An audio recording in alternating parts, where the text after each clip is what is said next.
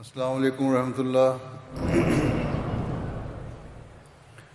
اشہد ان لا الہ الا اللہ وحدہ لا شریک لہ واشہد ان محمدا عبدہ ورسولہ. اما بعد فاعوذ باللہ من الشیطان الرجیم. بسم اللہ الرحمن الرحیم. الحمد للہ رب العالمین. الحمد للہ رب العالمین. الرحمن الرحیم. مالک یوم الدین. ایاک نعبد و ایاک نستعین. اہدنا الصراط المستقیم. صراط الذین انعمت علیہم غیر المغضوب علیہم ولا الضالین.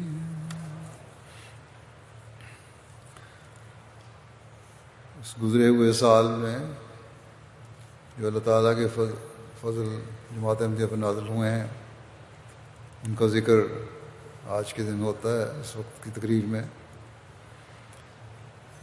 پہلے ایک مختصر خلاصہ پیش کر دیتا ہوں.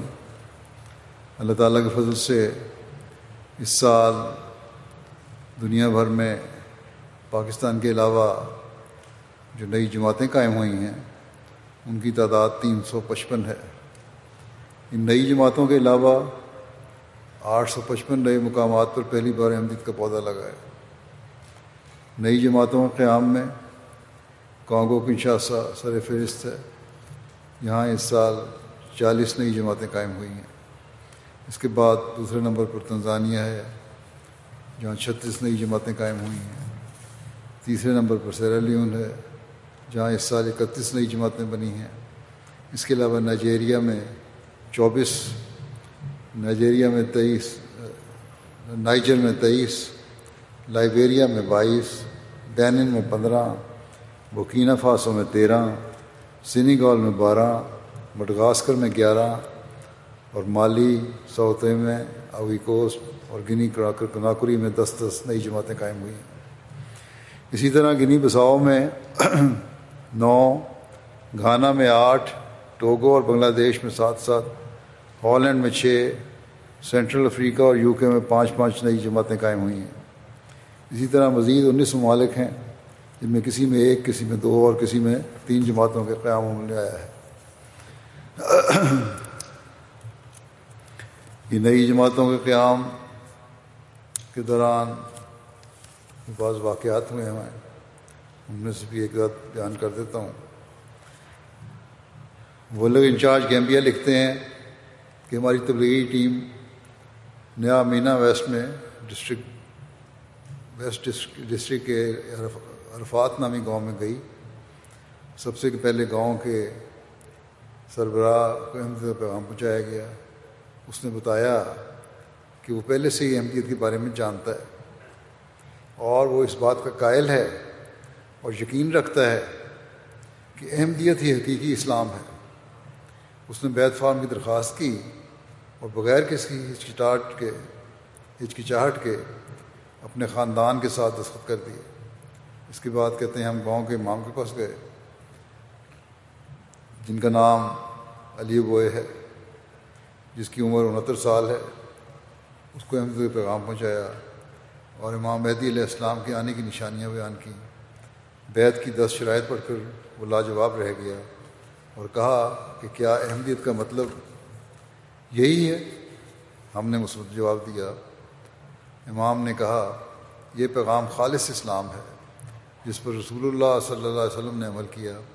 میں نے آج سے سچا اسلام پایا ہے جو حضور صلی اللہ علیہ وسلم کے دور میں رائج تھا اور 3 بار اللہ اکبر اور 7 بار الحمدللہ کہہ کر اللہ کا شکر ادا کرتا ہوں۔ اس نے بغیر کسی ہچکچاہٹ کے فوراً بیعت پہ دستخط کر دیے۔ اس کے بعد کہتے ہیں ہم امام کے ساتھ مسجد میں گئے، نماز ظہر کا وقت ہو رہا تھا۔ جب مسجد پہنچے تو اس نے مائکرو فون پر اعلان کیا کہ گاؤں کے سبھی لوگ مسجد میں آئیں کیونکہ ہمارے پاس بہت اہم مہمان ہیں۔ چنانچہ نماز کے بعد تبلیغی پروگرام شروع ہوا۔ تبلیغی پروگرام کے آخر پر اللہ تعالیٰ کے فضل سے اسی دن 566 افراد بیعت کر کے احمدیت میں داخل ہوئے اور اس طرح یہاں نئی جماعت کا قیام عمل میں آیا۔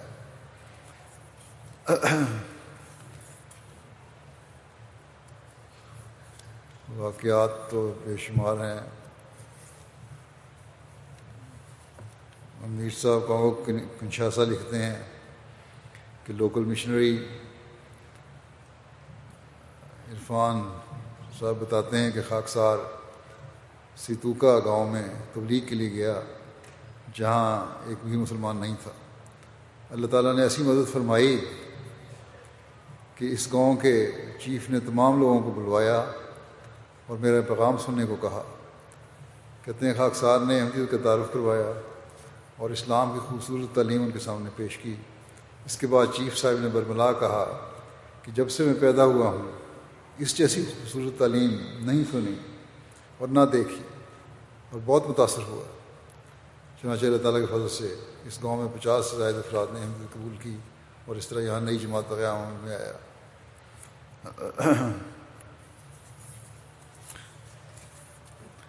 امیر صاحب لائبیریا کی بھی رپورٹ ہے، جہاں بھی ایک جگہ گئے جہاں ایک شخص ملا بین اللہ صاحب، انہوں نے اس بات کا اظہار کیا کہ میں ایک لا مذہب قسم کا انسان ہوں لیکن ہمیشہ سچے مذہب کی تلاش میں رہا ہوں۔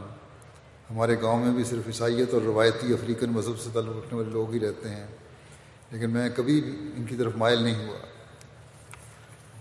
آج پہلی دفعہ ہمارے گاؤں میں کوئی اسلام کا پیغام لے کر آیا ہے۔ آپ لوگوں کی باتیں سن کر میں سمجھتا ہوں کہ آپ لوگوں کو یہاں آنا میری دعاؤں کی قبولیت کا پھل ہے اور میرا دل اسلام کے پیغام سے مطمئن ہے۔ آپ مجھے بتائیں کہ اب مجھے خدا تعالیٰ سے کون سی دعا کرنی چاہیے؟ مولم صاحب نے بتایا کہ آپ اس پر خدا کا شکر ادا کریں اور دعا کریں کہ اللہ تعالیٰ آپ کو ثابت قدمی عطا فرمائے اور آپ کا یہ وقتی جوش نہ ہو۔ بعد میں وہ مولم صاحب کو اپنی دکان پر لے گئے جہاں وہ دوسری اشیاء خورد و نوش کے ساتھ شراب بھی بیچتے تھے۔ انہوں نے پوچھا کہ اگر میں اسلام میں داخل ہوتا ہوں تو کیا شراب کا کاروبار کرنا ٹھیک ہے؟ انہیں بتایا گیا کہ یہ تو ٹھیک نہیں ہے اور اسلام اس کی اجازت نہیں دیتا۔ اس پر انہوں نے کہا کہ انشاءاللہ اس کاروبار کو چھوڑ کر اسلام میں احمدیت میں داخل ہوں گا۔ چنانچہ مولم صاحب کے اگلے وزٹ پر موصوف نے اپنی فیملی سمیت اسلام احمدیت میں داخل ہونے کا اعلان کیا، بلکہ بعد میں ان کے رابطوں اور مولم صاحب کی تبلیغی مساعی کے نتیجے میں آہستہ آہستہ 30 کے قریب افراد اسلام میں احمدیت میں شامل ہوئے۔ اس طرح بھی یہاں نئی جماعت کا قیام عمل میں آیا۔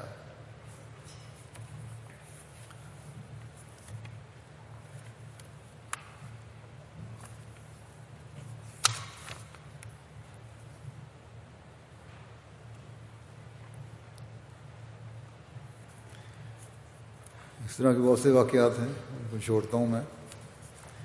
نئی مساجد کی تعمیر اور جماعت کو عطا ہونے والی مساجد۔ جماعت کو دوران سال اللہ تعالیٰ کے حضور جو مساجد پیش کرنے کی توفیق ملی، ان کی مجموعی تعداد 209 ہے، جن میں سے 147 نئی مساجد تعمیر ہوئی ہیں اور 62 بنی بنائی عطا ہوئی ہیں۔ دوران سال مختلف ممالک میں تعمیر ہونے والی مساجد کی تفصیل اس طرح ہے۔ افریقہ میں گھانا میں اس سال 20 مساجد تعمیر ہوئی ہیں اور اس طرح مساجد کی کل تعداد 762 ہو چکی ہے۔ سیرا لیون میں 8 مساجد کی تعمیر ہوئی، 7 بنی بنائی عطا ملی ہوئی۔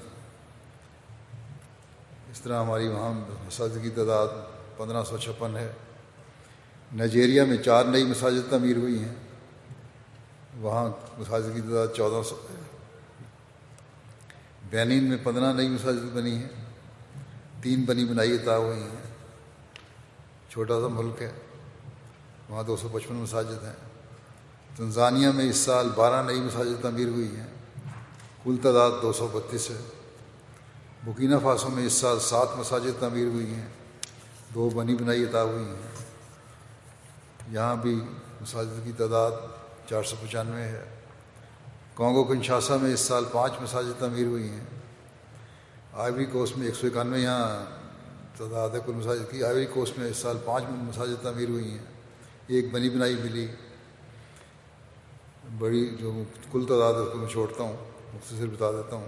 اسی طرح مالی میں دوران سال 5 مساجد تعمیر ہوئی ہیں۔ لائبیریا میں اس سال 2 مساجد تعمیر ہوئی، 16 بنی بنائی عطا ہوئی۔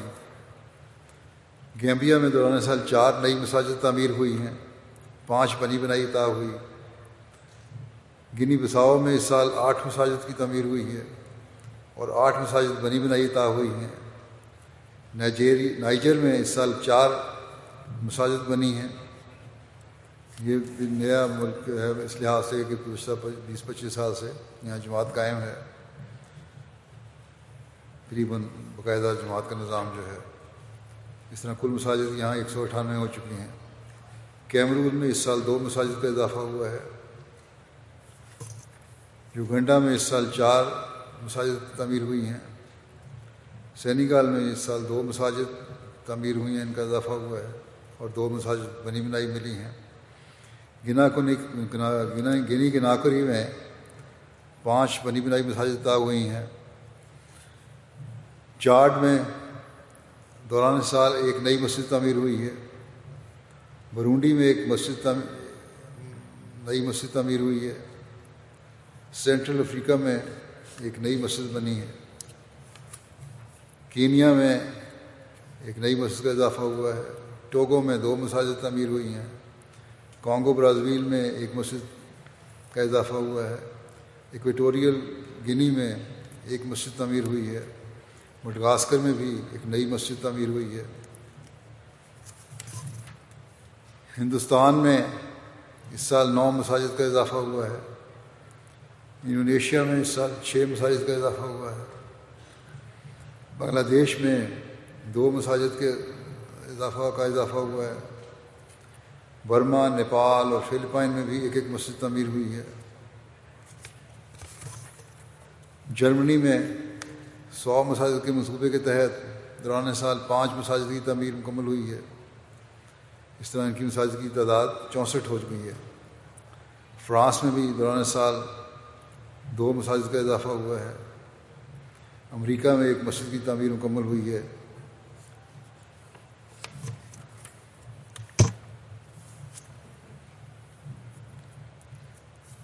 بیلیز میں تعمیر ہونے والی پہلی مسجد احمدیہ مسجد نور کا افتتاح اس سال فروری میں ہوا۔ اس موقع پر ملک سے بعض سرکردہ شخصیات بھی شامل ہوئیں۔ وہاں اورنج واک ٹاؤن کے میئر نے کہا کہ لوگ محض احمدیت کے لائے عمل کا تصویری تصور نہیں دیکھتے، بلکہ آپ لوگ تو نوجوانوں کو تاریک گڑھوں سے نکال کر روشنی میں لا رہے ہیں۔ آپ ان کے وہ پہلو روشن کر رہے ہیں جو پہلے کبھی روشن نہیں کیے گئے۔ آپ انہیں مواقع مہیا کر رہے ہیں تاکہ وہ اپنی صلاحیتیں دکھا سکیں۔ یہ ہے جو احمدیت کر رہی ہے۔ ملک کے وزیر اعظم جان برشانو بھی شامل ہوئے۔ انہوں نے کہا، میرے لیے باعث افتخار ہے کہ مجھے احمدیہ مسجد آنے کا موقع ملا ہے۔ جو شاندار خدمات آپ بیلیز میں بجا لا رہے ہیں، ہم ان کے لیے آپ کے شکر گزار ہیں۔ ہماری دعا ہے کہ ہمارا خالق آپ پر اور آپ کے خاندانوں پر اور آپ کے کاموں پر رحمت فرماتا رہے۔ بیلیز شہر کے میئر برنارڈ واگنر صاحب نے کہا، ہمارا شہر جماعت احمدیہ کا شکر گزار ہے کہ وہ ہمارے کاموں میں شراکت کر رہی ہے۔ یہ شراکت بہت باثمر ہے۔ ہم کھیل، تعلیم، سماجی خدمات اور ہمسائیگی کی تعمیر و ترقی میں آپ کی غیر معمولی شراکت کا اعتراف کرتے ہیں۔ چیسٹر ولیم کمشنر پولیس نے بھی تاثرات پیش کیے کہ میں بطور پولیس کمشنر جماعت احمدیہ کی بیلیز میں مساعی پر شکر گزار ہوں۔ آپ اکثر اوقات گلیوں میں نوجوانوں کو بھٹکتا دیکھتے ہیں اور ان کے پاس کرنے کے لیے کوئی مفید کام نہیں ہوتا، نہ کوئی ایسے پروگرام ہوتے ہیں جن میں وہ نہ صرف مصروف رہیں بلکہ ان پر نگاہ بھی رکھی جائے۔ ایک طرف تو معاشرے کا وہ طبقہ ہے جو بیٹھ کر صرف باتیں بناتا ہے، شکایتیں کرتا ہے، اور جماعت احمدیہ حقیقت میں بہت سی ایسی مسائل میں متحرک ہے جو نوجوانوں میں بہتر تبدیلی لانے کا باعث بن رہی ہے۔ مساجد سے بھی حضرت مسیح علیہ السلام نے جیسا کہ فرمایا تھا کہ جہاں اسلام کو کوئی نہ جانتا ہو وہاں مسجد بنا دو تو تعارف شروع ہو جائے گا۔ اس طرح اسلام کا پیغام پہنچ رہا ہے اور تعارف ہو رہا ہے۔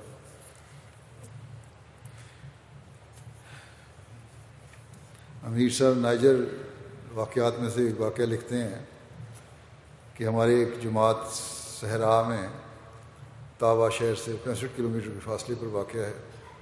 قابل ذکر بات یہ ہے کہ صرف ایک کچی سڑک تاوا شہر کو تاسومو شہر سے ملاتی ہے، پھر اس کے بعد آگے بیابان اور صحرا ہے جو 40 کلومیٹر طویل ہے، اور اس جماعت تک پہنچنے کے لیے 25 کلومیٹر کا صحرا ہے، اور دھنسا دینے والی مٹی ہے، ریت ہے۔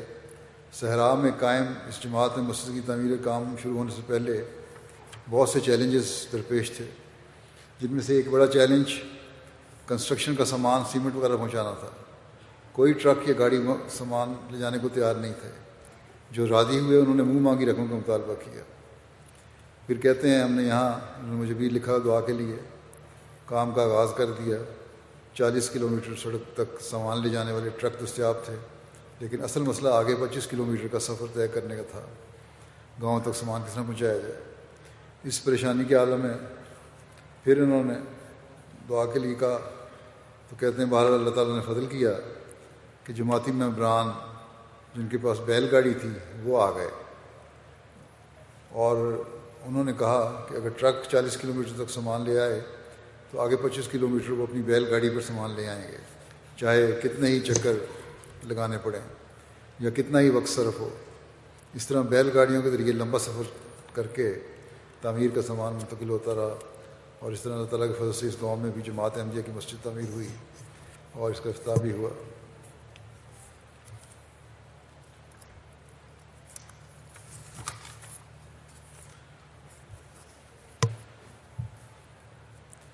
اس طرح تنزانیہ کے اندر سے لکھے ہیں لوگوں نے واقعات،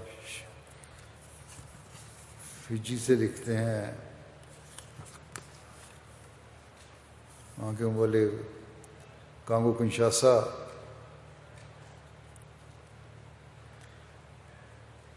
کے مولم صاحب لکھتے ہیں کہ ایک سنی امام کی اہلیہ ہماری مسجد میں نماز ادا کرتی ہے اور وہ اپنے شوہر کی مسجد میں نماز ادا نہیں کرتی۔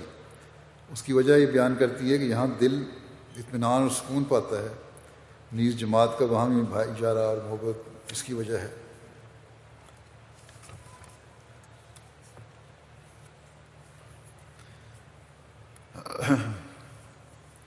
مساجد کی تعمیر میں مخالفت کا بھی سامنا کرنا پڑتا ہے، پھر اللہ تعالیٰ کے فضلوں کا بھی، اللہ تعالیٰ کے فضل بھی نظر آتے ہیں، ان کا بھی اظہار ہوتا ہے۔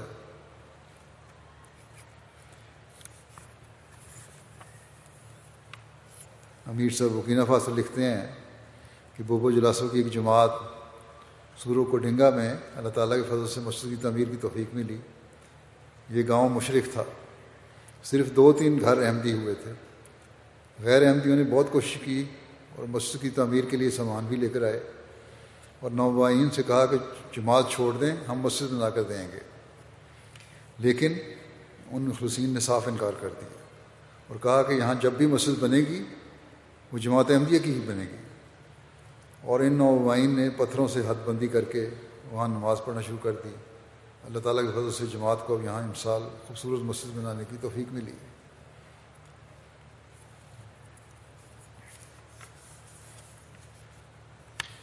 لمبے واقعات جو ہیں اس سلسلے میں میں چھوڑ رہا ہوں، مختصر سے بیان کر دیتا ہوں۔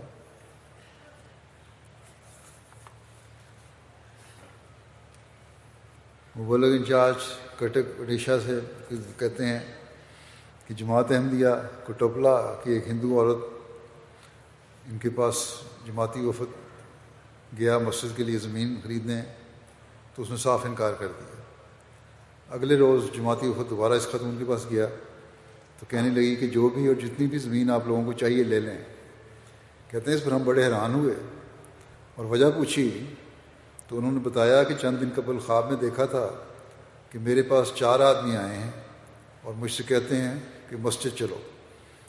تو میں نے یہ کہتے ہوئے منع کیا کہ میں مسجد کیوں چلوں، میرا وہاں کیا کام ہے. تب اذان ہوئی اور اچانک میری آنکھ کھل گئی، اس لیے میں نے ارادہ کر لیا کہ اب مسجد کے لیے بغیر پیسے کے زمین دوں گی. چنانچہ انہوں نے 5 گھنٹی زمین جماعت کو تحفتاً دی، جہاں ایک خوبصورت مسجد بنی ہے اور باجماعت 5 وقتہ نماز بھی شروع ہو گئی ہے. 5 گھنٹے کا مطلب یہ ہے کہ ایکڑ کا 8واں حصہ، تقریباً 1 کنال.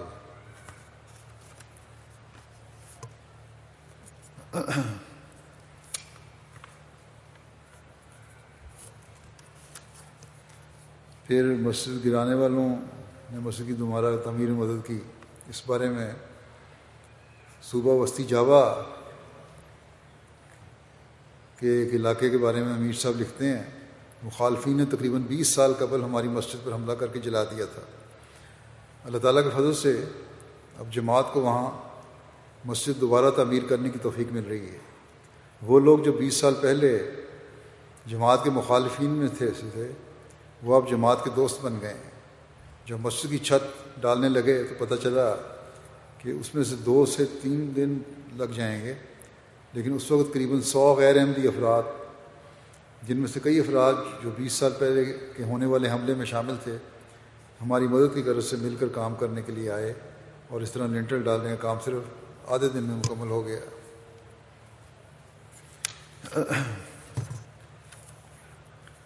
انڈونیشیا کا ایک واقعہ اور ہے. امیر صاحب لکھتے ہیں کہ مغربی کالیمنتان میں جماعت احمدیہ کی مسجد کو نقصان پہنچانے پر رد عمل دیتے ہوئے انڈونیشین لیگل ایڈ فاؤنڈیشن کے چیئرمین نے کہا کہ اس مسجد کا انہدام مغربی کالیمنتان کے گورنر سنتانگ کے ریجنٹ کے عدم برداشت کی پالیسی کی پیروی ہے. موصوف نے کہا کہ ان دونوں نے مسجد کے انہدام کے لیے ایک حکم نامہ جاری کیا اور سول سروس پولیس یونٹ کے سربراہ کو عمل درآمد پر مقرر کیا. پھر کہتے ہیں کہ آرٹیکل میں کہا گیا ہے کہ ریاست ہر شہری کو اپنے مذہب اور عقائد کے مطابق عبادت کرنے کی آزادی کی ضمانت دیتی ہے. تو محمد اسنور صاحب نے کہا کہ وہ صدر مملکت اور وزیر داخلہ سے مطالبہ کرتے ہیں وہ سنتانگ اور مغربی کالیمنتان کے گورنر کو سخت سرزنش کریں اور پابندیاں لگائیں اور گورنر کو ہر قسم کی آئینی خلاف ورزیوں کو روکنے کا حکم دیں. تو بہرحال انہوں نے کہا اس سے آگے پھر ان کے مطابق عمل بھی ہوا. مسجد کی تعمیر کے ساتھ بیتیں بھی وابستہ ہیں.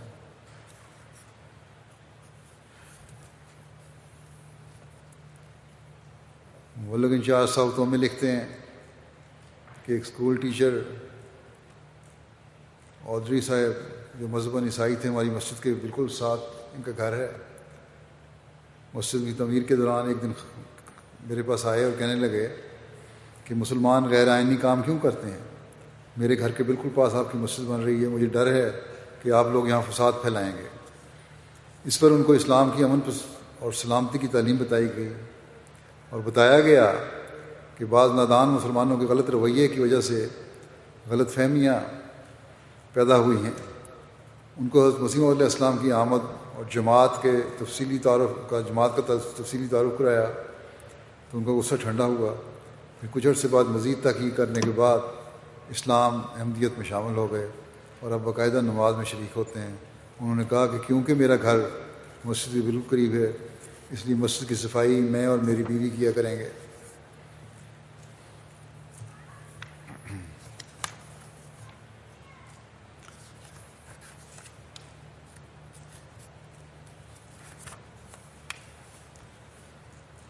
مشن ہاؤسز اور تبلیغی مراکز میں اضافہ. اللہ تعالیٰ کے فضل سے دوران سال مشن ہاؤسز میں 123 کا اضافہ ہوا ہے. اور اس سال مشن ہاؤسز اور تبلیغی سینٹرز کے قیام کے حوالے سے پہلے نمبر پر سیرا لیون اور تنزانیہ ہیں، جہاں 14 مشن ہاؤس کا اضافہ ہوا۔ دوسرے نمبر پر بینین ہے، جہاں 10 مشن ہاؤسز کا اضافہ ہوا۔ تیسرے نمبر پر گھانا ہے، جہاں 9 مشن ہاؤسز کا اضافہ ہوا۔ اس سال بورکینا فاسو اور مالی میں 7، نائجیریا اور انڈونیشیا میں 5، ہندوستان اور کینیڈا میں 4، کانگو کنشاسا، گنی کناکری، سینیگال، ماریشس، آسٹریلیا میں 3 اور Guinea Bissau, Liberia, Madagascar, Rwanda, Uganda اور بنگلہ دیش میں 2 مشن ہاؤسز کا اضافہ ہوا۔ اس کے علاوہ Central Africa, Congo, Brazil, Gambia, Ivory Coast, Kenya, Bhutan, Nepal, ترکی، Austria, Finland, Lithuania, Serbia, Haiti, Honduras, Jamaica, Kyrgyzstan اور پیراگوئے میں 1 مشن ہاؤس کا اضافہ ہوا۔ وسع مکانہ کا اس کے تحت جائیدادوں کی خرید اور عمارت کی تعمیر کا ذکر ہے۔ آسٹریلیا میں اس سال 4 مختلف مقامات پر کل $7 ملین کی باموقع جائیدادیں خریدی گئیں۔ برسبن میں 1.1 ایکڑ رقبے پہ 4 بیڈ روم کا ایک گھر بھی خریدا گیا۔ اس طرح کیلیویل جو جگہ ہے، جو بھی نام ہے تلفظ اس کا، پینرتھ میں بھی بنایا۔ بیت الہدا سڈنی سے 6 کلومیٹر کے فاصلے پر ریور سٹون میں 1.5 ایکڑ کا ایک رقبہ خریدا گیا۔ خدام الحمدی آسٹریلیا نے اپنے طور پہ پراپرٹی خریدی۔ سڈنی گیس ہاؤس کی تعمیر ایک بڑا پروجیکٹ ہے، اس پہ خرچ ہو رہا ہے۔ کینیڈا میں انٹرنیشنل جامعہ احمدیہ کی بڑھتی ضرورت کو پورا کرنے کے لیے ایک بڑی جگہ کی تلاش تھی۔ اس سال 104 ایکڑ کی پراپرٹی $11.8 ملین میں خریدی گئی۔ بیلجیم کے شہر لیج میں ایک 4 منزلہ عمارت خریدی گئی۔ فرانس نے بھی اس سال لیون کے شہر میں ایک عمارت خریدی۔ اٹلی میں موجودہ مشن ہاؤس سے قریب ایک نئی ہال نما عمارت اور قطعہ زمین خریدا گیا۔ بارسلونا میں اسپین میں جگہ خریدی گئی، 3 منزلہ عمارت ہے۔ یوکے میں مرکزی طور پر اسلام آباد کے قریب ایک ووڈ لینڈ جس کا رقبہ تقریباً 3 ایکڑ ہے خریدا گیا۔ وارڈن کے علاقے میں 4 نئے تعمیر شدہ مکان خریدے گئے۔ لجنہ مالا ٹلفرڈ نے لجنہ مالا ٹلفرڈ میں اپنا جگہ خریدی، گیسٹ ہاؤس خریدا۔ اور فارنہم میں 3 کمرشل یونٹ خریدے گئے۔ مرکزی گیسٹ ہاؤسز اور دیگر عمارات اور اسلام آباد بھی الگ الگ ترقیات ہو رہی ہیں۔ انصار اللہ نے بھی اپنا ایک گیسٹ ہاؤس خریدا۔ یوکے جماعت کے بھی کافی پراپرٹیاں اس طرح انہوں نے خریدی ہیں۔ اور اس کے علاوہ گھانا میں جامعۃ المبشرین کو مزید تعمیر ہوئی ہے، اس میں عمارتوں کی۔ جاپان میں بیت الحاد کی ترقیاتی منصوبہ ہے، وہاں بھی مربی کے ہاؤس وغیرہ کے لحاظ سے تعمیر ہوئی ہے۔ اسپین پیدرو آباد میں تعمیر ہوئی۔ چارڈ میں مرکزی مشن ہاؤس مولک کی رہائش بنی۔ نائجر وغیرہ، اس طرح بہت ساری جائیدادیں اللہ تعالیٰ کے فضل سے اس سال اللہ تعالیٰ نے دنیا کے ہر ملک میں ہمیں عطا فرمائی ہیں۔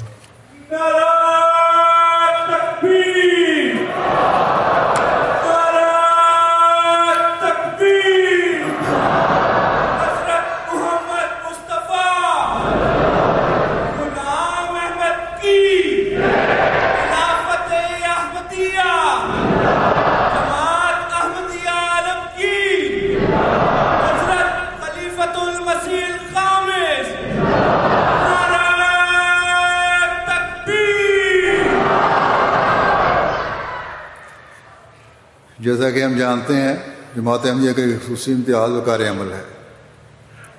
افریقہ کے ممالک میں جماعتیں مساجد اور مشن ہاؤس کی تعمیر میں وقار عمل کے ذریعے سے حصہ لیتی ہیں۔ اسی طرح دنیا کے دوسرے ممالک میں بھی جماعتیں مساجد اور سینٹر اور تبلیغی مراکز کی تعمیر میں بہت سارے کام جو ہیں وقار عمل کے ذریعے سے کر رہی ہیں۔ چنانچہ اس سال 108 ممالک سے موصولہ رپورٹ کے مطابق 68,186 وقار عمل کیے گئے، جن کے ذریعے سے 29,59,000 US ڈالرز کی بچت ہوئی۔ اور اس میں بھی اللہ تعالیٰ کے فضل سے بڑے واقعات ہیں۔ پھر وکالت تصنیف کی رپورٹ ہے، اس سال قرآن کریم کا اسپینش ترجمہ پرنٹ کروایا گیا ہے۔ اسی طرح نئے خط منظور فونٹ جو ہے خط منظور، اس کے ساتھ انگریزی ترجمہ از مولوی شیر علی صاحب کی اطباعت کی گئی ہے۔ انگریزی کتب حضرت مسیح علیہ السلام جو ہیں ان میں 5 تصانیف جو حضرت مسیح علیہ السلام کی ان کا انگریزی ترجمہ اس سال کیا گیا ہے، جس میں فتح اسلام، سر الخلافہ، لجت النور، نور القرآن، نمبر 1 2، تحفہ بغداد، اور درج ذیل کتب جو ہیں، کتب کے علاوہ یہ ملفوظات جلد اہم کا انگریزی ترجمہ ہو گیا ہے۔ سلیکٹڈ پوئمز آف مولانا مسیح علیہ السلام شائع کی گئی ہے۔ خلیفۃ المسیح اول کی کتاب رد تناسخ کا انگریزی ترجمہ کیا گیا ہے، اور اسی طرح اور بہت سارا لٹریچر ہے جو شائع کیا گیا ہے۔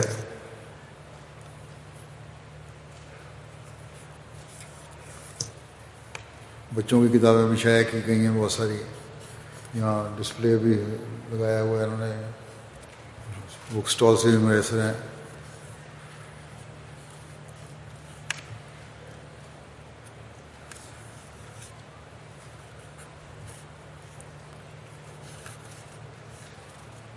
اس سال ملفوظات کی نئی 10 جلدوں پر مشتمل کمپیوٹرائز ایڈیشن کی انگلستان سے تبادلہ کی کارروائی کی گئی ہے، اور پریس میں ان شاء اللہ تعالیٰ یہ جلدی دستیاب ہو جائے گا۔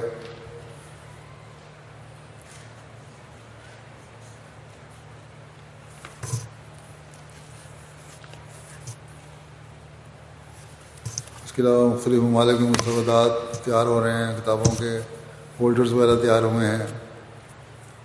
روحانی خزائن کے عربی ترجمہ کی تکمیل اور اشاعت کے بارے میں رپورٹ ہے کہ اللہ تعالیٰ کے فضل سے دوران سال مرکزی عربک ٹیسٹ کو حضرت اقدس مسیح موعود علیہ السلام کی 12 کتب کا اردو ترجمہ فائنل کر کے پرنٹنگ کے لیے بھجوانے کی توفیق ملی ہے۔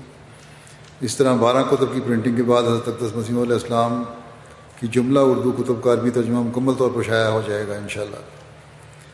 اگلے مرحلے میں سب ترجمہ شدہ کتب کو روحانی خزائن کی طرز پر 23 جلدوں میں شائع کرنے کی کوشش کی جائے گی۔ عربوں کے لیے بھی ایک بڑا مواد اور لٹریچر مہیا ہو جائے گا انشاءاللہ تعالیٰ، جو اعتراض کرتے ہیں کہ ترجمہ نہیں کرتے، یہ انگریزی میں، عربی میں، باقی زبانوں میں انشاءاللہ ترجمے ہو رہے ہیں۔ روحانی خزائن کے ہندی ترجمے کی تکمیل وزارت نشر و اشاعت قادیان کی رپورٹ کے مطابق اللہ تعالیٰ کے فضل سے روحانی خزائن کا ہندی ترجمہ مکمل ہو چکا ہے، اور یہ بھی انشاءاللہ جلدی شائع ہو جائے گا۔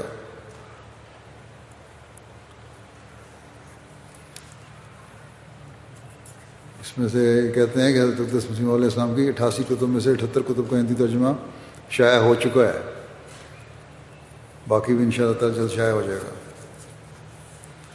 جرمن زبان میں حضرت مسیح علیہ السلام کی کتب کا ترجمہ جو ہے 72 کتب جرمن زبان میں شائع ہو چکی ہیں۔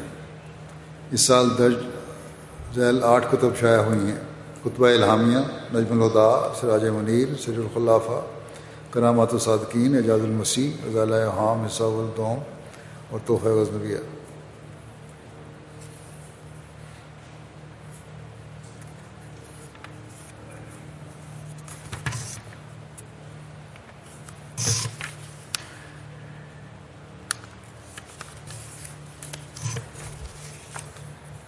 وکالت اشاعت طباعت کی رپورٹ ہے کہ 95 ممالک سے موصولہ رپورٹ کے مطابق دوران سال 505 مختلف کتب، پمفلٹ اور فولڈرز وغیرہ 46 زبانوں میں 67,19,372 کی تعداد میں طبع ہوئے، جن 46 زبانوں میں لٹریچر شائع ہوا ان کی تفصیل درج ذیل ہے: عربی، اسامیز، ہنگیرین، انڈونیشین، اسامی، بلگیری، اسامیز،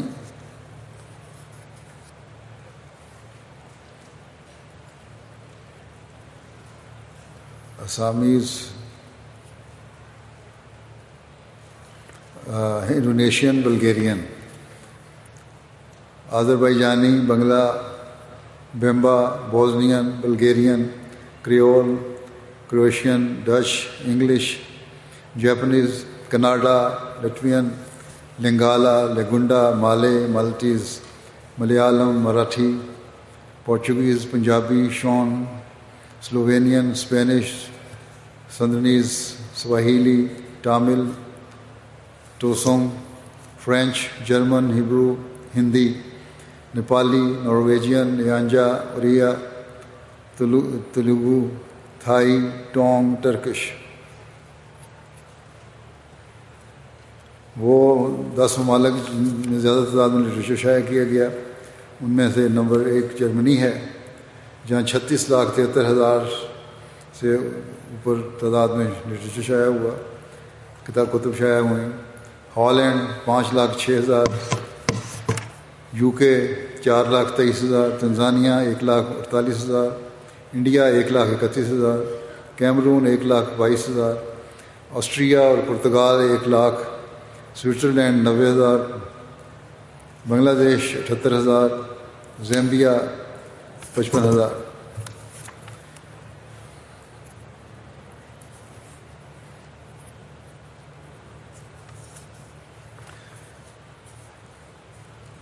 وزارت نشر و اشاعت قادیان کی رپورٹ کے ضابط اشاعت یہ ہے کہ دوران سال اردو انگریزی کے علاوہ 11 زبانوں میں 102 ٹائٹل پر مشتمل 90,802 کی تعداد میں نئی کتب کی اشاعت ہوئی۔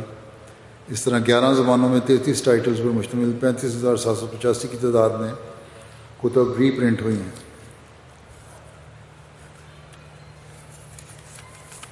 وکالت اشاعت ترسیل کی رپورٹ کے مطابق 22 ممالک کو 47 زبانوں میں 1,25,110 سے زائد تعداد میں کتب بھجوائی گئیں۔ مختلف ممالک میں ان کتب کی کل مالیت 4,30,000 پاؤنڈ ہے۔ جماعت کے ذریعے فری لٹریچر جو ہے 5,031 مختلف عناوین کی کتب، مختلف ممالک میں 5,031 مختلف عناوین کی کتب فولڈرز 47,51,000 کی تعداد میں مفت تقسیم کیے گئے۔ اس کے ذریعے دنیا بھر میں 82,92,000 سے زیادہ افراد تک پیغام پہنچا۔ جماعتوں میں ریجنل لائبریری دنیا کے 101 ممالک میں اب تک 606 سے زائد ریجنل اور مرکزی لائبریریوں کا قیام ہو چکا ہے، جہاں قادیان سے بھی کتب بھجوائی جاتی ہیں، لندن سے بھجوائی جاتی ہیں۔ وکالت تعمیل و تنفیذ انڈیا کی رپورٹ کے مطابق دوران سال بیرون ممالک کی جماعتوں سے موصولہ جماعتی کتب کے مطالبات پر بر وقت کتب کی ترسیل کی گئی۔ وزارت نشر و اشاعت سے رپورٹ کے مطابق 28,000 سے اوپر کی تعداد میں کتب بھجوائی گئیں۔ حضرت مسیح علیہ السلام کی کتب کو ہندی ترجمہ کروانے کا انتظام کیا گیا۔ قادیان میں مختلف تعمیراتی پروجیکٹس مکمل کیے گئے، بعض پہ کام جاری ہے، نئی تعمیرات بھی ہوئی ہیں، اور اللہ تعالیٰ کی فضل سے نظر بھی آتی ہیں۔ قادیان کی جو آپ تصویریں دیکھتے ہیں تو نظر بھی آ جاتی ہیں۔ رقیم پریس اور افریقن ممالک کے احمدیہ پرنٹنگ پریس، اللہ تعالیٰ کی فضل سے رقیم پریس فارنہم کو اس سال بڑی تعداد میں جماعتی کتب اور لٹریچر طبع کرنے کی توفیق ملی۔ اس سال رقیم پریس فارنہم کے ذریعے چھپنے والی کتب کی تعداد 2,29,000 سے اوپر ہے۔ اس طرح رسالہ موازنہ مذاہب، انصار الدین، نصرت، وقف نو، رسالہ جات، مریم اور اسماعیل، چھوٹے پمفلٹ، لیفلیٹس اور جماعتی دفاتر کی اسٹیشنری وغیرہ کو شائع کرنے کی جو چھاپنے کی توفیق ملی۔ خط منظور کے ساتھ قرآن کریم کا انگلش ترجمہ بھی نہایت دلکش اور دیگر زیب جلد کے ساتھ شائع کیا گیا ہے۔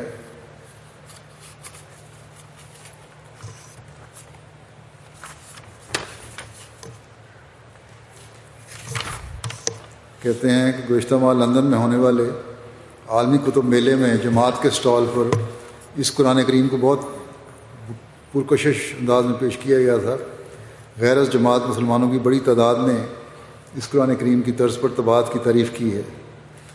ایک عرب ملک کی مذہبی ثقافتی نمائش کے انچارج صاحب نے ہمارے سٹال کا دورہ کیا اور قرآن کریم انگلش کے ترجمہ کی اس خوبصورت انداز میں طباعت کی بہت تعریف کی۔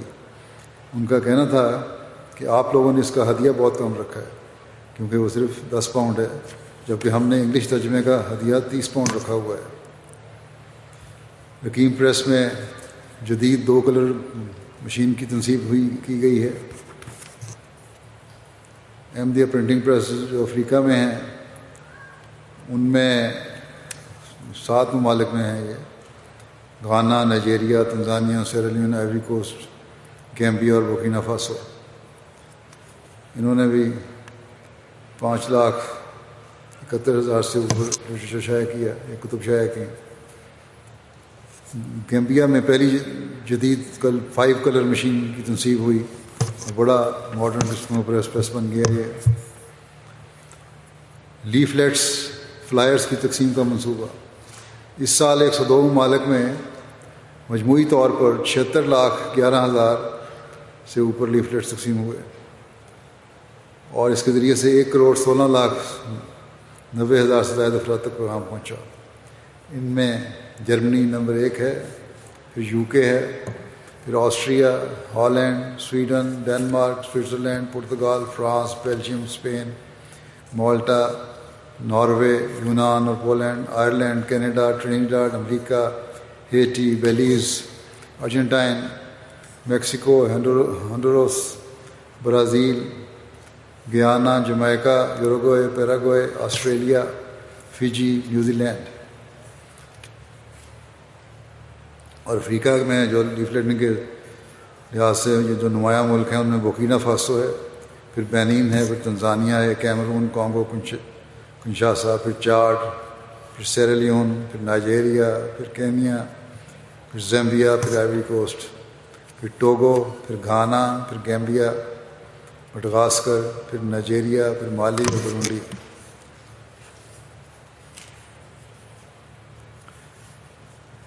جاپان میں بھی اس سال 47,000 لیفلیٹ تقسیم کیے گئے۔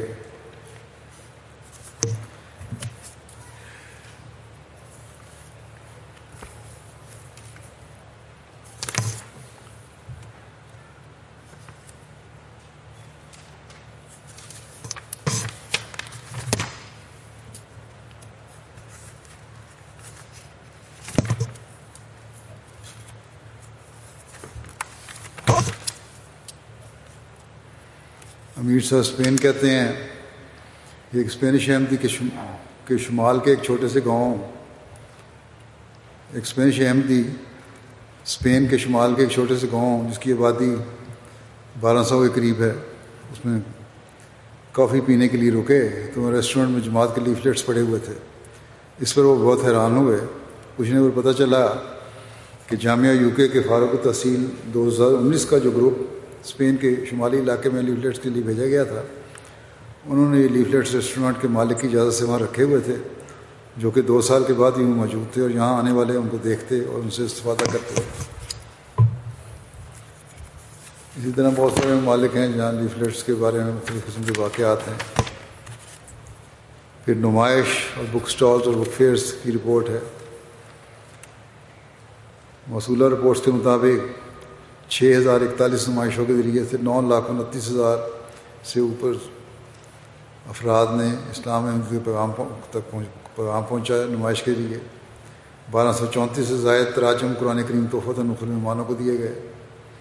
4,820 بک سٹالز اور بک فیئرس کے ذریعے 11,34,000 سے زائد افراد تک پیغام پہنچانے کی توفیق ملی۔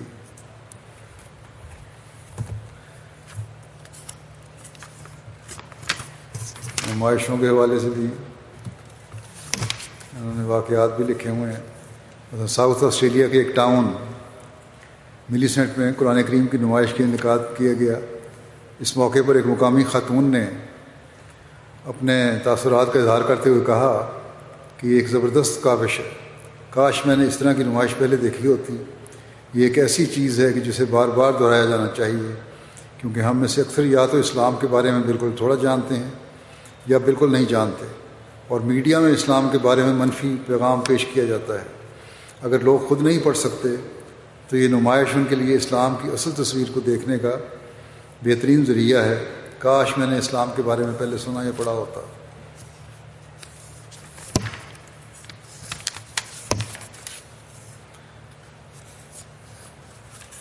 ایڈلیڈ کے قریبی ٹاؤن میلر میں قرآن کریم کی نمائش اور بک سٹال لگایا گیا. ایک اسکول ٹیچر نے کہا مقامی، مجھے اس بات کا علم ہے کہ مسلمانوں کے بارے میں بہت سی غلط فہمیاں پائی جاتی ہیں. مجھے بہت خوشی ہے کہ آپ لوگ یہاں شدت پسند، جنونیت اور عام لوگوں میں فرق بتانے کے لیے آئے ہیں. تمام مذاہب میں شدت پسند پائے جاتے ہیں اور اکثر شدت پسند کچھ غلط کام کر بیٹھتے ہیں. اس لیے آپ سب لوگوں کو ایک ہی نگاہ سے نہیں دیکھ سکتے. آپ بہت اچھا پیغام پھیلا رہے ہیں کہ مسلمان عمومی طور پر پرامن لوگ ہیں اور اچھے آسٹریلین ہیں. پھر بک فیئرز اور سٹالز میں شامل ہونے والوں کے تاثرات کے بارے میں انہوں نے رپورٹ دی ہے. دیکھتا ہوں کہ مختصر ہوئی تو بیان کر دوں گا. انڈیا کی ایک رپورٹ ہے ڈبرو گڑھ آسام کی. بک فیئر کے موقع پر ڈاکٹر صدارت شرما جو کہ مشہور ڈاکٹر ہیں اور RSS کے ضلع کے صدر بھی ہیں، جماعتی اسٹال پر آئے. موصوف اسلام کے بارے میں بہت تعصب رکھنے والے شخص تھے، مگر جماعت احمدیہ کے ذریعے سے پھیلائے جانے والے اسلام کی امن پسند تعلیم کو دیکھ کر موصوف نے کہا، میری اسلام کے بارے میں جو بھی منفی سوچ تھی وہ ختم ہو گئی ہے. اب میں قرآن کا مطالعہ کر رہا ہوں جو کہ جماعت احمدیہ کی طرف سے مجھے ملا ہے.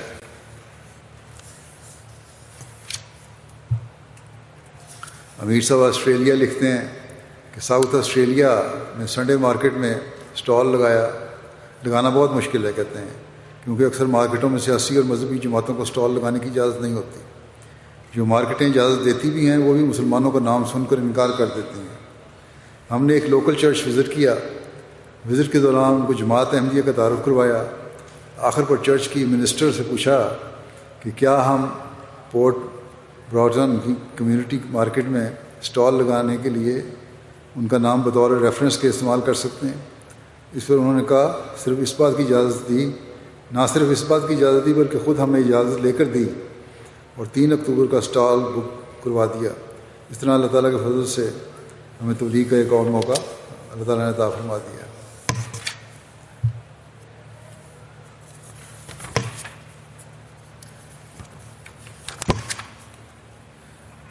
جرمنی کی جماعت کے صدر لکھتے ہیں سوئسٹ کی کہ ہماری جماعت تبلیغی اسٹال لگانے کے لیے گاؤں میں گئی.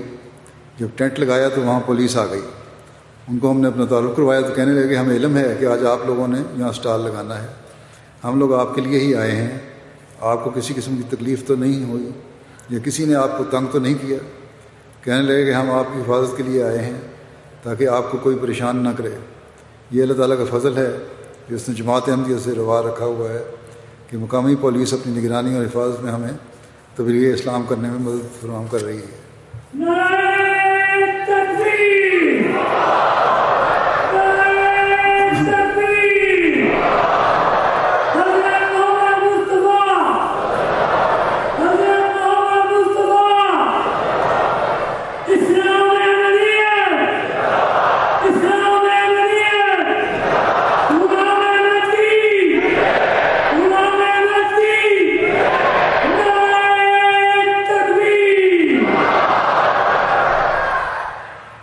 مختلف ممالک میں مقامی طور پر جماعتی رسالوں کی اشاعت کے بارے میں رپورٹ ہے کہ اس وقت دنیا بھر میں جماعت اور ذیلی تنظیموں کے تحت 24 زبانوں میں 120 تعلیمی، تربیتی اور معلوماتی مضامین پر مشتمل اخبارات اور رسائل شائع ہو رہے ہیں۔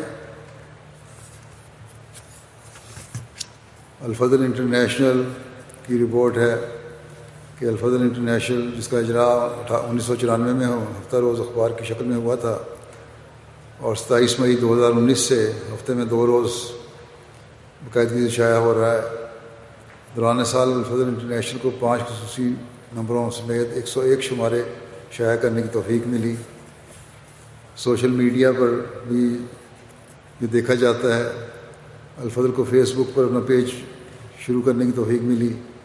اس سال الفضل انٹرنیشنل کی ویب سائٹ، ٹویٹر اور فیس بک وغیرہ کے ذریعے 3 کروڑ 71 لاکھ سے زائد لوگوں تک پیغام حق پہنچا۔ ایسے احباب کی صورت کے لیے جو اردو پڑھنے میں مشکل محسوس کرتے ہیں لیکن اردو سمجھتے ہیں یا کاموں میں مصروف رہنے کی وجہ سے اردو مضامین سننا پسند کرتے ہیں، آڈیو الفضل کا سلسلہ شروع کیا گیا ہے۔ موبائل فون ایپ پر آڈیو مہیا کر دی جاتی ہے۔ اب تک 1,24,000 سے اوپر لوگ ان آڈیو سے استفادہ کر رہے ہیں۔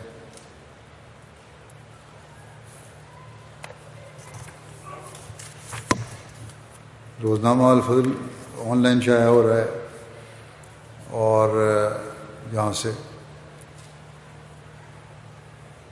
انسٹاگرام اور ٹویٹر اور فیس بک کے ذریعے سے اس کی بھی جو ہے کہتے ہیں فیس بک اسٹیٹس اور PDF کے ذریعے 4 لاکھ سے زائد تک پہنچ چکی ہے قارئین کی تعداد۔ الحکم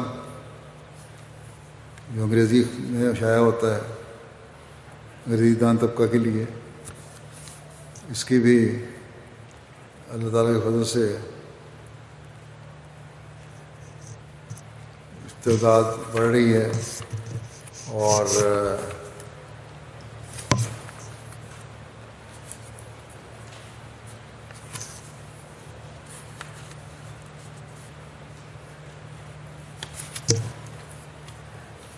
غیر احمدی واپس متعلقہ فیلڈ سے تعلق رکھنے والے ماہرین بھی یہ پوڈ کاسٹ جو ہے دلچسپی سے سنتے ہیں اور سوشل میڈیا پر تبصرے بھی کرتے ہیں۔ پوڈ کاسٹ بھی بنایا ہے، آڈیو پوڈ کاسٹ۔ بہرحال یہ بھی کافی اس کی تعداد تو مجھے نظر نہیں آئی لکھی ہوئی ہے کتنا اس وقت ہے دے پڑھنے والے۔ بہرحال یہ تعداد بھی بڑھ رہی ہے۔ ریویو آف ریلیجنس کہ جو حضرت مسیح علیہ الصلوۃ والسلام نے جس کا اجرا فرمایا تھا 1902 میں شائع ہوا تھا پہلی دفعہ، اس کو 120 سال ہو چکے ہیں۔ یہ رسالہ انگریزی میں ماہوار، جرمن میں انگریزی میں ماہوار اور جرمن میں ہر دوسرے ماہ، جبکہ فرینچ اور اسپینش میں سمائی شائع ہو رہا ہے۔ دوران سال یہ رسالہ انگریزی، فرینچ، اسپینش اور جرمن زبانوں میں 2 لاکھ سے زائد تعداد میں پرنٹ ہوا۔ اللہ تعالیٰ کے فضل سے ریویو آف ریلیجنز اب ایک میڈیا آرگنائزیشن کی حیثیت اختیار کر چکا ہے جس میں بیک وقت مختلف پروجیکٹس پر کام ہو رہا ہے۔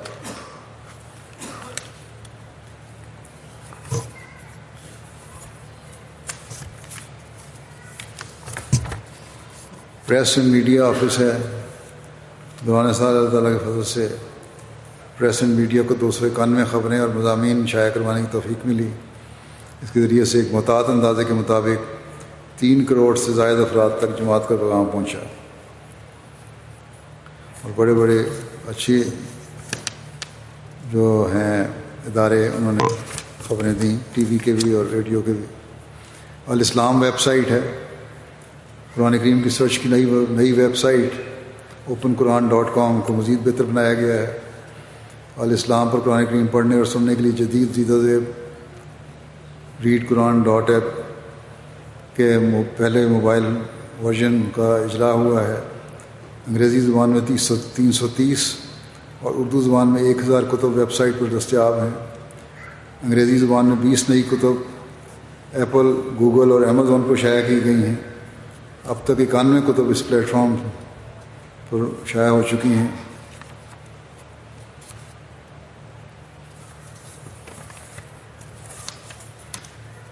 اردو اور انگریزی میں 17 نئی آڈیو کتب تیار کی گئی ہیں۔ اس طرح اب تک اردو میں 82 اور انگریزی میں 51 کتب کی آڈیو فائلز تیار ہو چکی ہیں۔ خطبات جو ہیں میرے 20 زبانوں میں آڈیو اور ویڈیو میں دستیاب ہیں۔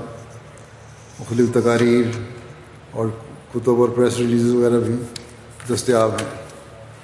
عربی ڈیسک کے تحت گزشتہ سال جو کتب اور پمفلٹس عربی زبان میں تیار ہو کر شائع ہوئے ہیں ان کی تعداد تقریباً 166 ہے۔ اس سال چھوٹی بڑی درج ذیل 12 کتب پرنٹنگ کے لیے بھجوائی گئیں۔ اس طرح یہ تعداد اب 178 ہو چکی ہے، اور اس تفصیل کچھ پہلے بھی میں بتا چکا ہوں۔ عربی ڈیسک بھی اللہ تعالیٰ کے فضل سے اچھا کام کر رہا ہے۔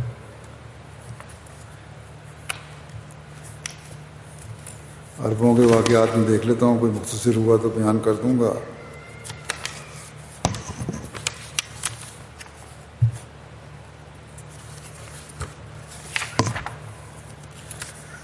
یمن سے ایک انفال صاحب آئے، وہ کہتی ہیں میں نے 5 سال قبل بیعت کی ہے۔ میں ہمیشہ دعا کرتی تھی کہ خدایا مجھے صحیح راستے کی طرف ہدایت دے۔ مجھے حضرت صلی اللہ علیہ وسلم سے بہت محبت ہے، اور نماز میں دعا کرتی تھی کہ میں آپ صلی اللہ علیہ وسلم کے ہاتھ سے ایسا پانی پیوں پھر کبھی پیاس نہ لگے۔ میرے میاں احمدی تھے اور مجھ سے احمدیت کے بارے میں بات کرتے تھے۔ ہم مل کر احمدیت دیکھتے تھے۔ مجھے جماعتی افکار اچھے لگے اور میں نے بیعت کر لی۔ بیعت سے قبل میں نے کئی مبارک خوابیں دیکھی۔ ایک خواب میں دیکھا کہ حضرت صلی اللہ علیہ وسلم حضرت علی سے فرماتے ہیں کہ جماعت احمدیہ کی اتباع کرو کہ اصل جماعت احمدیت ہی ہے۔ اس کے بعد آواز کٹ گئی۔ بیدار ہوئی تو یقین تھا کہ آواز رسول اللہ صلی اللہ علیہ وسلم کی ہی تھی۔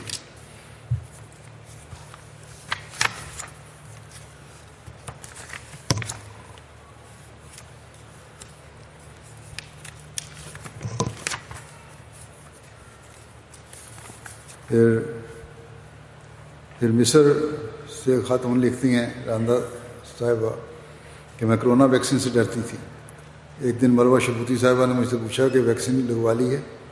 میں نے اپنے خدشات کا اظہار کیا تو انہوں نے کہا، میرا حوالہ دیا کہ میں نے کہا ہوا ہے کہ ویکسین لگوانی چاہیے ساروں کو۔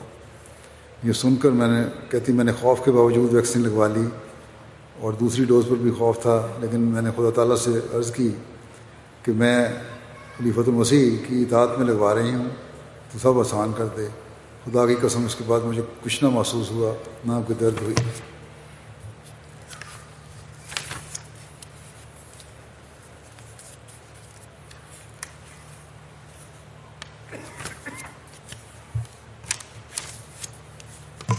کافی واقعات ہیں عربوں کے بھی۔ رشین ڈیسک، اللہ تعالیٰ کے فضل سے رشین ڈیسک کو گزشتہ 13 سال سے یہ توفیق مل رہی ہے کہ دوران سال میرے خطبات کا اور خطابات کا ترجمہ کر رہے ہیں، جلسہ سالانہ کی تقاریر کا ترجمہ کر رہے ہیں، اور اب اللہ تعالیٰ کے فضل سے یہ کام بہت وسیع ہو گیا۔ اور رشین جو مجھے خط لکھتے ہیں اس سے بھی پتہ لگتا ہے کہ ان کو بہت فائدہ پہنچ رہا ہے یہ خطبات کو باقاعدہ سن کے، اور بڑا شکر گزاری کا اظہار کرتے ہیں۔ فرینچ ڈیسک ہے،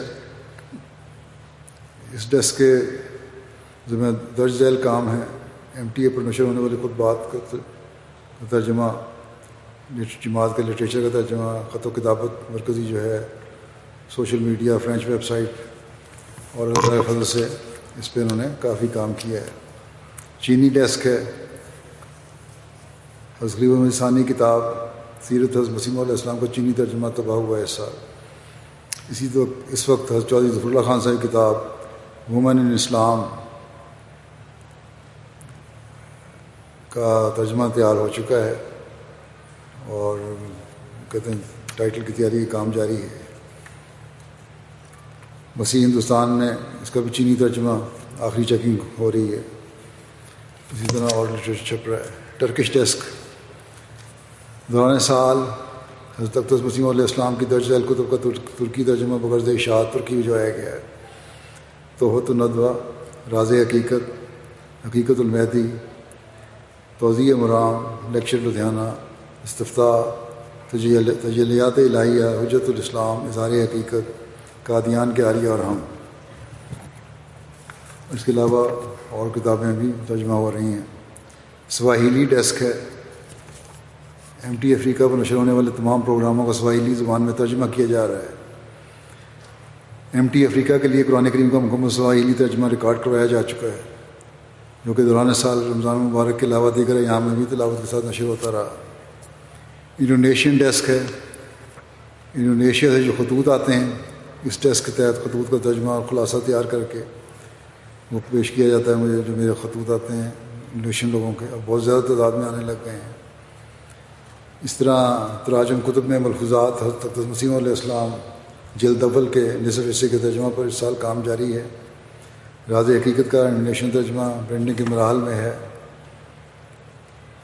اسی طرح MTA کے پروگراموں کی طرف بھی ان کی توجہ ہے. Spanish desk. مرکزی اسپینش ڈیسک کا قیام اسپین میں ہے. دوران سال بعد اسپینش ممالک کی مدد سے اس ڈیسک کے درج ذیل قائم کام ہوئے. خطبات اور خطابات کا انہوں نے ترجمہ کیا اور باقی TV پروگراموں کا بھی ترجمہ کر رہے ہیں. اسی طرح مرکزی پریس میڈیا کے ساتھ تعاون کر کے ان کی شائع کر رہے ہیں. اور کتب جو نظر ثانی ہو چکی ہے اس سال، ابھی چھپی نہیں لیکن نظر ثانی ہوئی ہے اس سال، وہ ہیں لیکچر لاہور، لیکچر سیالکوٹ، راز حقیقت، چشمہ مسیحی، آسمانی فیصلہ اور منہاج الطالبین مسلموں کی کتاب ہے. سوشل ویب سائٹ پہ بھی کام کر رہے ہیں. انٹرنیشنل ٹرانسلیشن ریسرچ آفس، اس میں پہلے نام اس کا Arabic English Translation Research Office تھا. اب یہ عربی سے انگلش میں اور انگلش سے عربی میں ترجمہ کا کام کر رہے ہیں. ترجمہ صحیح بخاری کی شرح جو ہے سید زین العابدین ولی اللہ شاہ صاحب کی تھی، اس کا انگریزی ترجمہ جاری ہے. پہلی جلد کا کام مکمل ہو چکا ہے. فقہ المسیح اور مجموعہ اشتہارات جلد اول کا انگریزی ترجمہ جاری ہے. اور اس طرح میرے خطابات ہیں، حضرت خلیفہ المسیح کے دروس وغیرہ ہیں، کچھ خطابات ہیں، حضرت مسلم موعود کی بہت چھوٹی کتب ہیں، یہ ترجمہ کر رہے ہیں. اس میں تاریخ وقف نو، اللہ تعالیٰ کے فضل سے اس وقت دنیا بھر میں واقفین نو کی تعداد 78,000 ہے، جس میں سے 45,832 لڑکے اور 32,168 لڑکیاں ہیں. اس سال نئی درخواستیں جن پر والدین کو ابتدائی منظوری بھجوائی گئی، ان کی تعداد 3,519 ہے. اور اللہ تعالیٰ سے فضل سے یہ بھی تعداد بھی ہر سال بڑھ رہی ہے.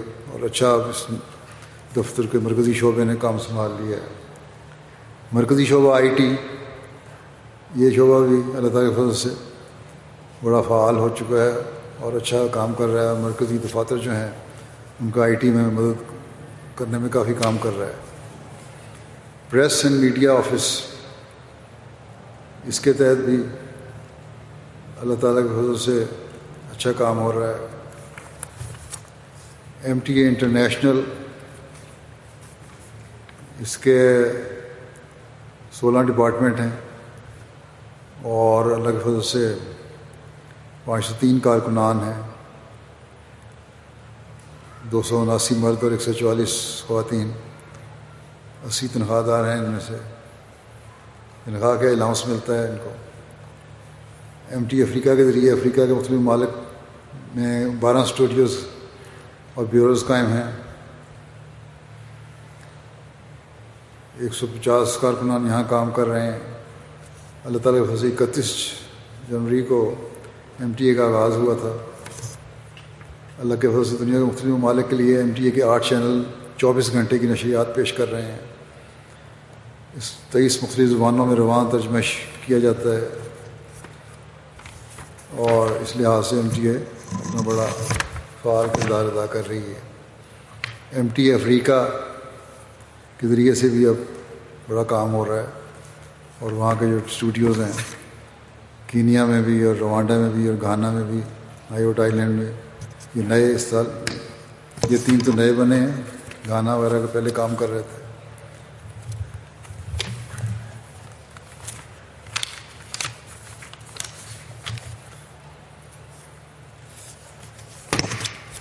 کیمرون میں MTA کیبل سسٹم پہ بھی دیکھا جا سکتا ہے.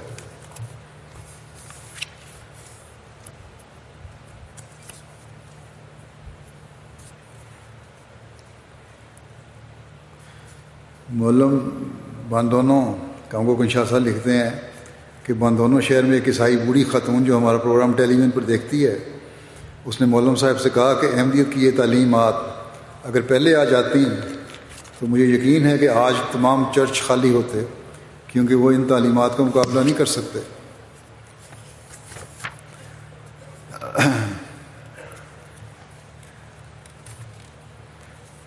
اللہ تعالیٰ کے فضل سے ایم ٹی اے کے ذریعے سے لوگوں پر اچھا اثر بھی ہو رہا ہے، جیسا کہ اس خاتون کا بھی پڑھا میں نے. اسی طرح خطبات کے ذریعے سے ایم ٹی اے پہ جو سنتے ہیں اس کی بیتیں بھی اس ذریعے سے ہو رہی ہیں، اور کافی لوگ اس طریقے سے بھی بیتیں کر رہے ہیں خطبات سن کے. ریڈیو اسٹیشنز ہیں جماعت احمدیہ کے. اس وقت جماعت احمدیہ کے اپنے 25 ریڈیو اسٹیشنز ہیں. مالی میں 15، بورکینا فاسو میں 4، سیرا لیون میں 3. اس کے علاوہ تنزانیہ، گیمبیا، کانگو کنشاسا میں ایک ریڈیو اسٹیشن کام کر رہا ہے. ان کے ذریعے سے اللہ تعالیٰ کے فضل سے بڑا اچھا کام ہو رہا ہے. وائس آف اسلام ریڈیو ہے، اس ریڈیو کی بھی توسیع یہاں ہو گئی ہے. پہلے صرف لندن کے لیے تھا یہ، اب بریڈ فورڈ، ایڈنبرا اور کارڈف اور لنڈنڈیری اور گلاسکو بھی شامل ہو گئے ہیں اس میں.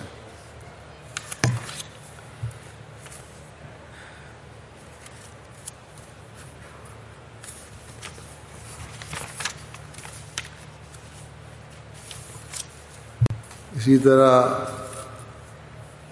ریڈیو اسٹیشن کے ذریعے سے بھی بیتیں ہو رہی ہیں، قبولیت احمدیت کی توفیق مل رہی ہے لوگوں کو.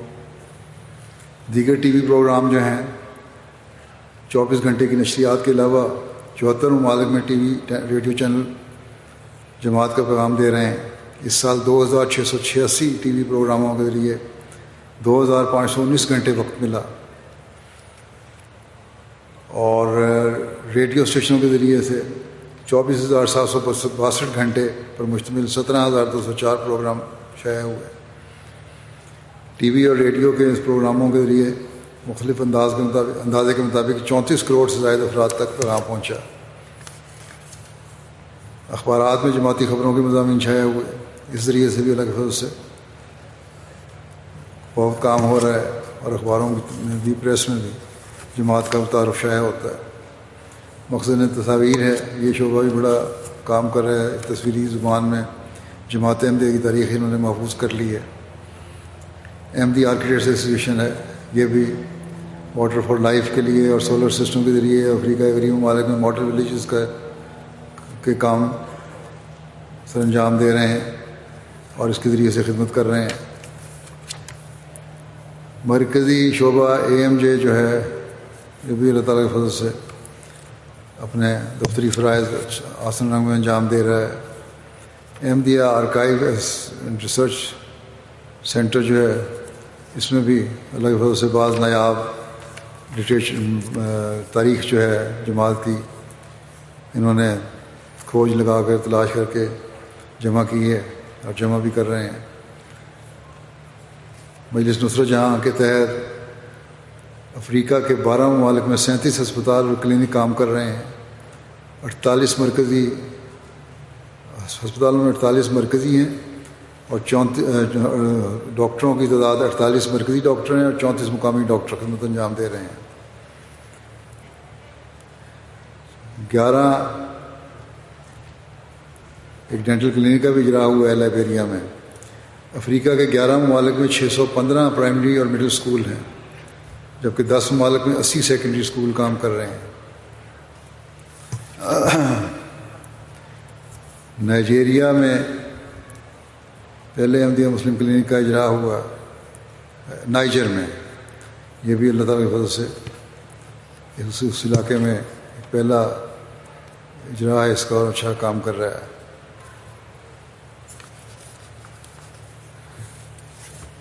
مجلس ہیومینٹی فرسٹ ہے، اس کے تحت بھی کام ہو رہا ہے بڑا اچھا.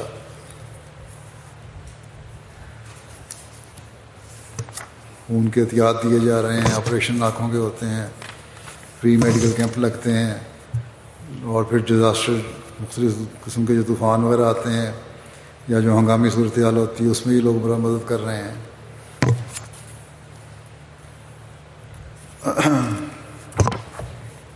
قیدیوں سے رابطے اور ان کی خبرگیری، اس کے نائجر میں اس میں بہت اچھا کام کیا ہے، کانگو کنشاسا میں، بورکینا فاسو میں، گانا میں، سینٹرل افریقہ میں، گیمبیا میں، Kenya, Ivory Coast, Mali, Tanzania, Guinea Bissau, Guinea Conakry, Sierra Leone, India, Holland, ان سے یہاں قیدیوں سے اچھے رابطے ہوئے ہیں اور ان کو اسلام کی تبلیغ کی گئی، اس کا اچھا اثر ہو رہا ہے۔ نوآئین کے لیے تربیتی کلاسز اور فریشر کورس کا انعقاد ہوگا۔ نوآئین کے لیے 4,887 جماعتوں میں 51,745 تربیتی کلاسز، تعلیمی کلاسز اور فریشر کورسز کا انعقاد ہوگا۔ نوآئین سے بحالی رابطہ کے مطابق نائجر میں 15,000 کے قریب رابطے ہوئے، کیمرون میں 10,355، سینیگال میں 3,000 سے اوپر، سیرا لیون میں 3,361، بینین میں 2,000 سے اوپر، آئیوری کوسٹ میں 2,000 سے اوپر، تنزانیہ میں دوران سال تقریباً 2,000، نائجیریا، بورکینا فاسو، گانا، Guinea Conakry, Guinea Bissau, Kenya, Liberia, Gambia, Congo Kinshasa, Bangladesh, Hindustan, Indonesia, Malaysia, Togo, Uganda, UK، ان سب ممالک میں نئے رابطے ہو رہے ہیں، اللہ کے فضل سے رابطے بحال ہو رہے ہیں جو پرانی بیعتیں تھیں۔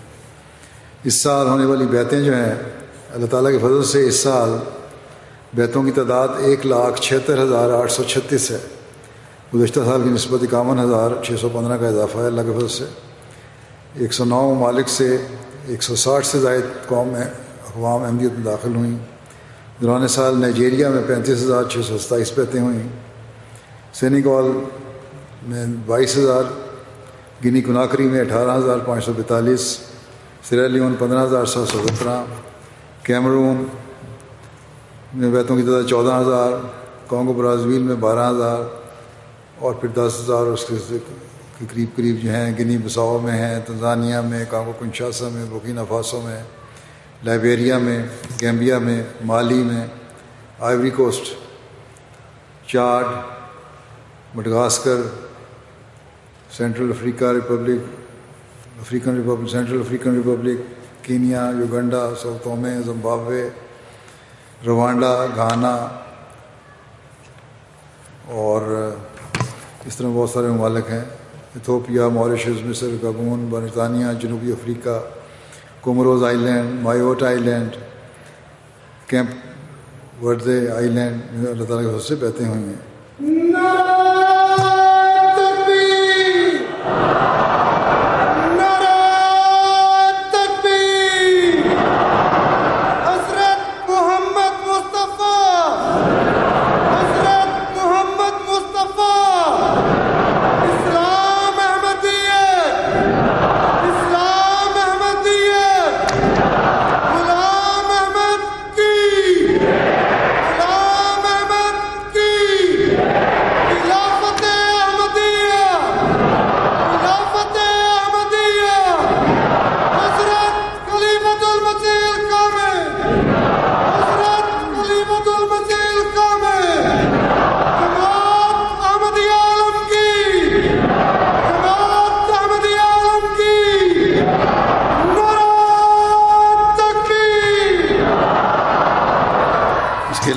ایشیا اور عرب ممالک بعض اور یورپ میں بھی بیعتیں ہوئی ہیں۔ کرغزستان سے ضمیر والرزار صاحب، ضمیرو الزار صاحب کہتے ہیں کہ اس سال موسم بہار میں میں نے اللہ تعالیٰ کی رضا سے سچے راستے یعنی احمدیت کو قبول کیا۔ میرے ایک دوست نے مجھے 1 سال تک تبلیغ کی، اس طرح مجھے اپنے سوالوں کے جوابات مل گئے۔ جیسے دجال کے بارے میں مجھے پہلے یہ بات سمجھ نہ آئی تھی کہ کہ اس کی پیشانی پر 666 یا چھوٹا یا جھوٹا لکھا ہوا ہوگا وغیرہ۔ اس طرح میرا دل پرسکون ہو گیا، اللہ تعالیٰ کی رضا سے میرا دل کھل گیا، اس پر میں بہت خوش ہوں۔ پیراگوئے کی ایک نوبائے خاتون کہتی ہیں، میں پہلے عیسائی تھی اور 6 ماہ قبل احمدی مسلمان ہوئی ہوں۔ میں نے مذہب کا کبھی بھی سنجیدگی سے مطالعہ نہیں کیا تھا۔ میرے عیسائیت کے بارے میں بعض سوالات تھے جن کا مجھے تسلی بخش جواب نہیں ملتا تھا۔ پھر میں نے مختلف مذاہب کے بارے میں تحقیق شروع کر دی اور مجھے لگا کہ اسلام کی بنیاد بہت مضبوط ہے اور اسلام کے عقائد سمجھ میں آتے ہیں۔ پھر میرا رابطہ جماعت احمدیہ کے مبلغ سے ہوا تو انہوں نے اسلام کی بہت سی خوبیاں بیان کی جو کہ میرے لیے بالکل ایک نئی دنیا تھی۔ مجھے اسلام کی حقیقت سمجھ آ گئی اور میں نے اسلام قبول کر لیا۔ اسی طرح ازبکستان ہے، جو افریقی ممالک ہیں، یورپ کے ممالک ہیں، رشین ممالک ہیں، بہت سارے ملکوں کے واقعات ہیں جو تفصیل سے بتائے نہیں جا سکتے۔ خوابوں کے ذریعے سے بہت سارے لوگوں نے احمدیت قبول کی اور اس کے بھی کافی واقعات ہیں، آئندہ کسی وقت انشاءاللہ بیان ہو جائیں گے۔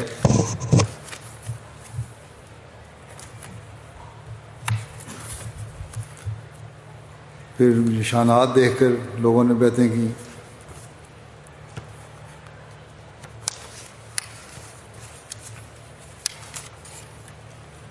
فلپائن کے مبلغ انچارج کہتے ہیں، ایک نوبائے دوست ہیں سلیم حسن البانی صاحب، جن کا تعلق تاوسک قبیلہ سے ہے، ایک چھوٹے سے جزیرہ سگانگنگ کے رہنے والے ہیں۔ انہوں نے بیان کیا کہ میں ایک سنی مسلمان تھا اور مجھے لوکل صدر جماعت نے ایک جماعتی پروگرام میں مدعو کیا۔ مبلغ کا ایڈریس انگریزی میں تھا، میں سمجھ نہ سکا۔ بعد میں لوکل صدر صاحب نے ترجمہ کر کے بتایا، چنانچہ میں پروگرام میں شامل ہوتا رہا اور لوکل معلم سے بھی سوال و جواب ہوتے رہے۔ 5 نومبر 2021 کو ہمارے ہی علاقے میں جمعہ کی نماز کا انتظام تھا اور تبلیغی نشست بھی تھی۔ میں اس دن صبح سے دعا کرتا رہا کہ اے اللہ، اگر احمدیت سچی ہے تو مجھے اس کا کوئی نشان دکھا، اگر جماعت سچی ہے تو مجھے بارش کا نشان دکھا، کیونکہ بارش تیری رحمت کا نشان ہے اور سورج دوزخ کی گرمی کا۔ ابھی میں دعا کر ہی رہا تھا کہ شدید بارش شروع ہو گئی اور اس قدر شدید بارش ہوئی کہ مجھے لگا کہ میں نماز پڑھنے کے لیے نہیں جا سکوں گا۔ جب ایسا ہوا تو میں نے دعا کرنا شروع کر دی کہ اے اللہ، اب اس بارش کو روک دے تاکہ میں جمعہ کی نماز پڑھنے جا سکوں، اور اس دعا کے ساتھ ہی بارش تھم گئی اور میں جمعہ کی نماز پڑھنے چلا گیا۔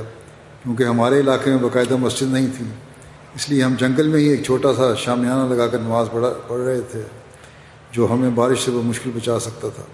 جب میں وہاں پہنچ گیا تو دوبارہ بارش شروع ہو گئی اور خطبہ کے دوران مولم صاحب کی قمیض بھی پیچھے سے بھیگ گئی اور ہم نے بھی اپنے جائے نمازوں پر ناریل کے پتے رکھ کر گیلا ہونے سے بچایا۔ ہم جتنی دیر نماز پڑھتے رہے بارش ہوتی رہی۔ نماز کے بعد تبلیغی نشست تھی جس میں ہمیں بتایا گیا کہ کس طرح امام مہدی علیہ السلام کے آنے سے دنیا میں امن قائم ہوا ہے۔ بارش کا نشان دیکھ کر میں نے اسی دن بیعت کر لی۔ مخالفین کی مخالفت کے نتیجے میں بھی بیعتیں ہوتی ہیں، غیر معمولی تبدیلیاں نوبائن میں پیدا ہو رہی ہیں بیعتوں کے بعد۔ یہ تو علیحدہ اتنا وسیع مواد اکٹھا ہو چکا ہے کہ علیحدہ کسی وقت بیان ہوتا رہے گا۔ نوبائن کو احمدیت چھوڑنے کی دھمکیاں ملتی رہیں مخالفین کی طرف سے، مال اور مدد کا لالچ ملتا رہا، لیکن نوبائن جو ہیں ثابت قدم رہے۔ پھر نشان بھی لوگوں نے دیکھے، کس طرح اللہ تعالیٰ مخالفین کے بد انجام ان کو دکھا رہا ہے۔ قبولیت دعا کے بہت سارے لوگوں نے واقعات لکھے ہیں اور جماعتی جلسوں میں شامل ہو کے جو ان میں تبدیلی پیدا ہوتی ہے اس کے انہوں نے واقعات لکھے ہیں۔ حضرت اقدس مسیح موعود علیہ الصلوۃ والسلام اپنے مخالفین کو مخاطب ہوتے ہوئے فرماتے ہیں کہ باز آ جاؤ اور اس کے قہر سے ڈرو اور یقیناً سمجھو کہ تم اپنے مفسدانہ حرکات پر مہر لگا چکے ہو۔